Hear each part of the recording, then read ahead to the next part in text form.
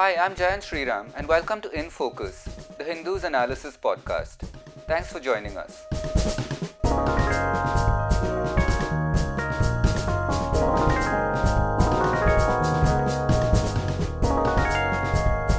This episode is part of our Expert View series on COVID 19 in India and takes a kind of broad lens to a crucial issue, which is science awareness. We're in the midst of the lockdown extension that will go on till the 3rd of May, and that has meant an unprecedented period of hardship for millions of people, not to mention the anxiety that living through a pandemic can bring. Awareness and knowledge about science, about COVID 19, how the virus spreads, the reasoning behind measures like social distancing, has never been more important. On the other hand, in times of great anxiety, various conspiracy theories tend to sprout up, and in response to health emergencies, as we well know, several dubious claims on medicine and treatment also come up. I'm in conversation today with Venkateshwaran. He is a senior scientist at Vigyan Prasar, which is under the Department of Science and Technology, Government of India, and he is one of India's foremost science educators.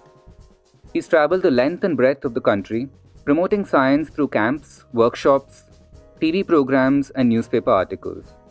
We speak in this podcast about the level of science awareness in India at this time of the COVID outbreak, what the communication about the disease has been like to the public at large, and the opportunities a situation like this presents us to inform and educate people even more. Mr. Venkateshwaran, thank you so much for joining the Hindus in Focus podcast today and for making time.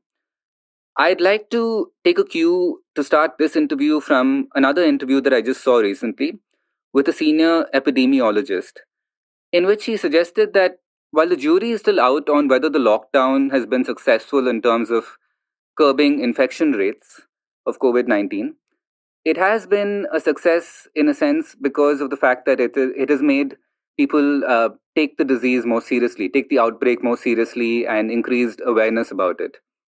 So, I'd like to address both aspects of that and just ask you, what has your impression been about the lockdown so far, and in terms of whether it's been a success or not? It's too early to comment on the statistics that I'm going to say, but what has happened is that what was once doubling in about 4 to 8 days, today, if you look at the current rate of doubling, the doubling has come down to once in 17 days. Right. So, which essentially means the snowballing corona spread has been put on some kind of a leash. Is it enough? It's a debatable question. Is this doubling a kind of a temporary lull that we are seeing? That is also something that we need to see, wait and watch for next few days. I mean, anyhow, it's going to be lockdown, so we'll know better. Whether it's going to be, it's all India average. So maybe in some places things are getting under control. Some places it's expanding. So we are seeing average. Yeah, we need to see those granularity over a period of time. But this lockdown, in my opinion, is completely essential. Of course, there are lots of hardship that one needs to address. That's there. But I am not so sure that without this lockdown, this epidemic, we would be able to tie it down. And about the second part of that question, sir, do you think it's increased awareness, created more awareness about the seriousness of the coronavirus crisis? I think at least the kind of people that I have been talking about, even before the lockdown, I mean, when people had started talking about it, when almost every media is every day almost talking only about this and not much of anything else. The pathetic images from Italy, the scary images from China, there has been some amount of awareness in the sense that there is some danger lurking. What exactly one need to do, I mean, about hygiene and other things, I'm not sure that we have achieved the level that we one would have expected, or at least I would have expected, but certainly efforts are going on. uh, I won't link the lockdown to the awareness issue. Maybe lockdown would have put people into more seriousness, particularly people who might have been taking this lightly, thinking that it won't affect them. That kind of seriousness, I think, might have horned in. But awareness, I think it's a more media and social media which has been kind of playing a very important role in this context. what is your impression now of the awareness? Not just at the level of people who might sort of get a lot of exposure to TV and social media, but Mhm. in the rural areas among poor migrant laborers. What do you think is the kind of level of awareness about coronavirus, and also generally about, perhaps it's a good time to talk about awareness about science in general? Yeah.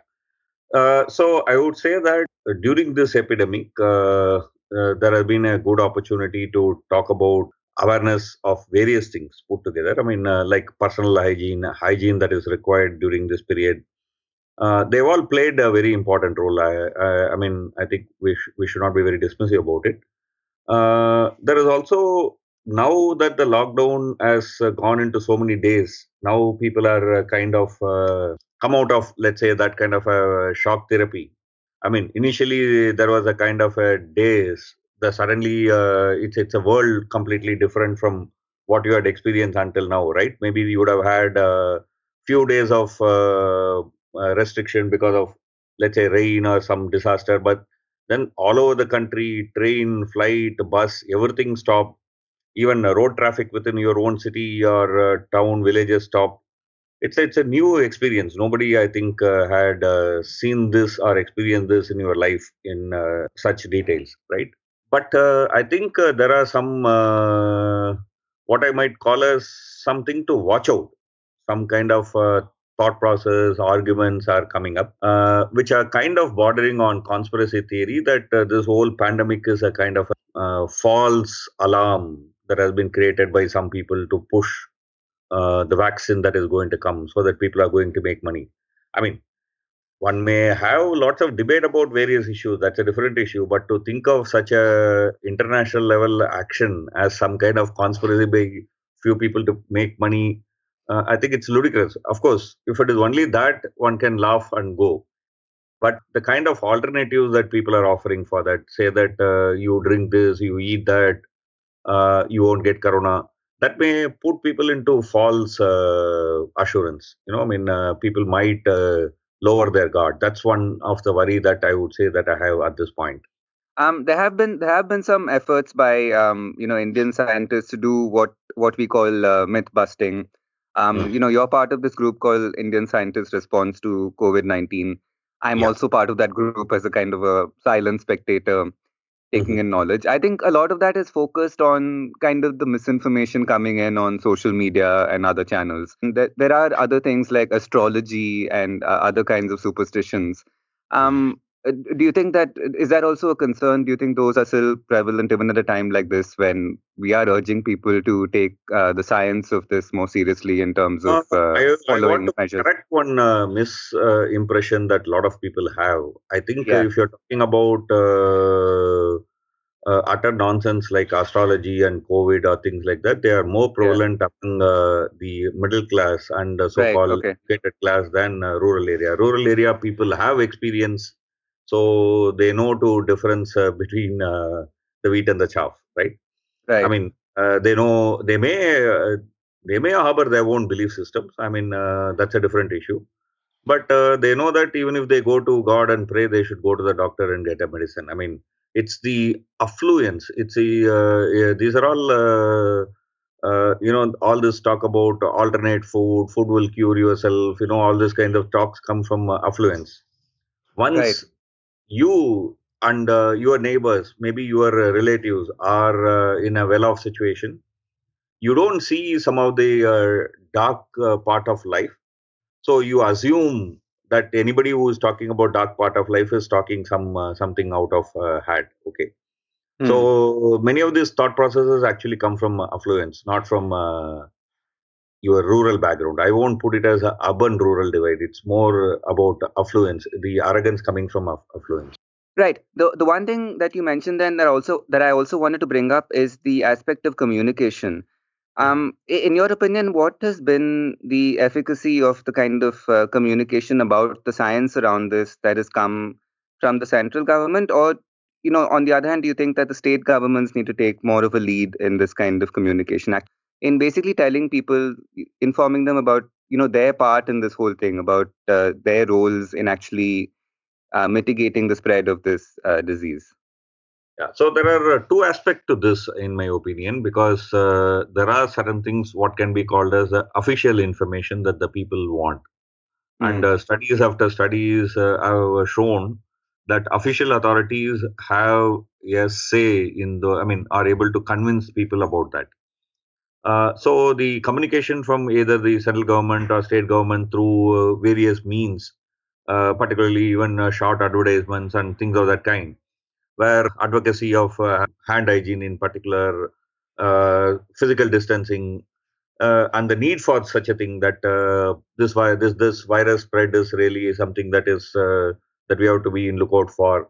I think that has gone a deeper level. I mean, I won't say it has not gone, but people have other needs also, which I don't think they expect the governments to fill up.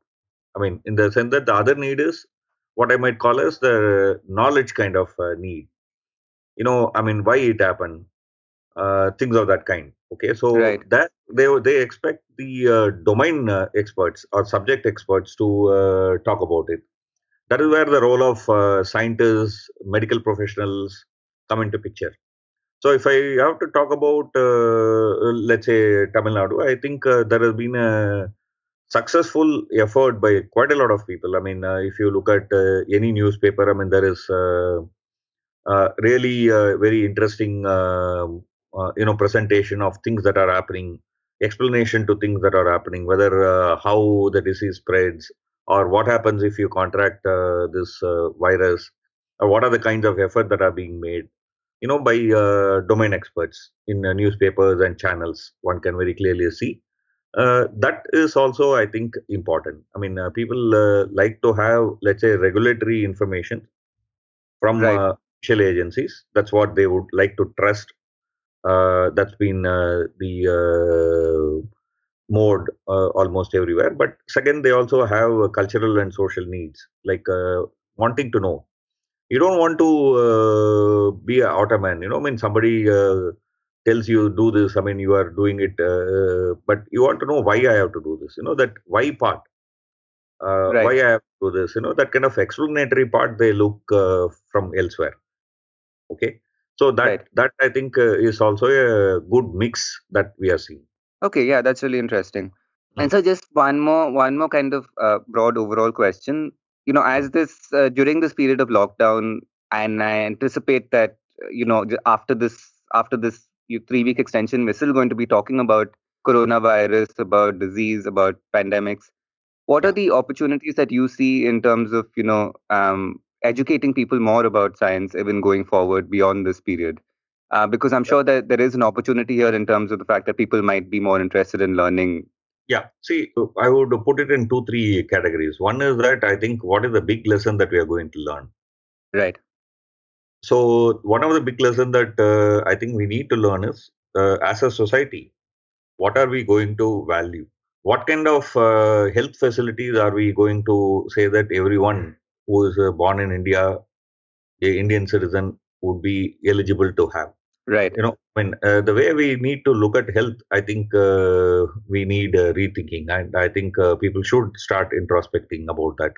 That's, I think, a very important aspect. We can't think health as, you know, private issue.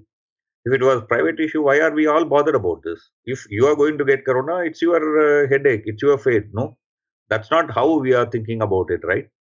Right. We are thinking it as our problem, not that person's problem. Today, all Yeah. over India, what is the number of people who are infected by corona that we know, and what is the population of this country? But you're putting 120 crore people in lockdown to save some lack of people, right? Yeah. So this needs that we need to rethink the way we have been thinking about health in, let's say, last 1 or 2 decades. That health as some kind of a private affair. It's not a private affair; it's a public affair. I think that's one important lesson that we need to learn. People have to think about it. I mean, of course, my opinion may not be the last opinion, but we need to think about that. That's one big question that we need to. Second, following from that is, how are we going to look at medical facilities like drugs, other things? I mean, are we still going to look at it as I mean, like a technical product which can be owned by somebody, or suppose if polio was actually patented, would we really be able to eliminate polio from the world? And if we have not eliminated all over the world, would we be safe? So, all these kinds of questions, I think we need to open up, examine. How we are going to deal with it is one important question. The next question is that in this time of pandemic, although there have been people who are sitting by the side and then saying that this is helpful, that is helpful, this is bad, that is bad, all those things. But ultimately, if you or your relatives contract this virus, what do you do? Do you rush to so-called alternate medicine, or do you rush to the government hospital? Yeah. So, what do we put our trust in? It doesn't mean that there is nothing to learn from our heritage, whatever heritage be it. I mean, be it medical investigation or be it anything. It's not as if that we have nothing to learn, whether from African traditional medicine or from Latin American traditional medicine or from Chinese traditional medicine or from Indian traditional medicine or from traditional medicine from Tamil Nadu, let's say Siddha. There are a lot of things that one can learn, but learning something from that, trying out, testing out, and then ensuring that we have enough evidence is one thing. Blind belief or call for blind belief is another thing, right? That's a distinction that we need to learn from this one episode. That are we going to, as individual, we may believe anything. That's our personal choice. But Right. as a society, are we going to be more evidence based? Are we going to say that we need policies which will be evidence based? That's, I think, another question that we need to check out. And as a historian of science, also, sir, I just wanted to ask you: are there Mhm. any lessons? What are the major lessons that India can take at this moment from other experiences that we've had with disease, and particularly eradicating diseases, smallpox, for instance, or polio? Yeah. What are the lessons that we can sort of take from those experiences now? So, if you look at elimination of smallpox, which was one of the major killer, particularly of young children in this country. I mean, young people may not even know. I mean, you have to Google and find out what was the kind of morbidity that it was causing. I mean, if you actually go and look at what was the kind of death rate because of smallpox, let's say in the first few decades of our Indian independence, you may not even believe it. Many of the young people may not even think. I mean, it's because it's like a history, I mean, somewhere in deep old age, but it's just about 60 years ago. Right. Or, for example, the elimination of polio, or in general, for example, the deaths due to infectious diseases. Let's say leprosy. I mean, Yeah. the leprosy levels in India, what was it? What is it today? If you look at all this, it has been done because we took it up as a national challenge, whether it is smallpox or polio or leprosy. We took it as a national challenge, and there were national missions which persisted in looking ways by which you are reducing the numbers from year to year. So this is, I think, one lesson I think we should learn. We should look back during this pandemic stage, that how we are going to look at some of our major health challenges as a society rather than as health challenge of individuals. TV Venkateshwaran, thank you for joining us.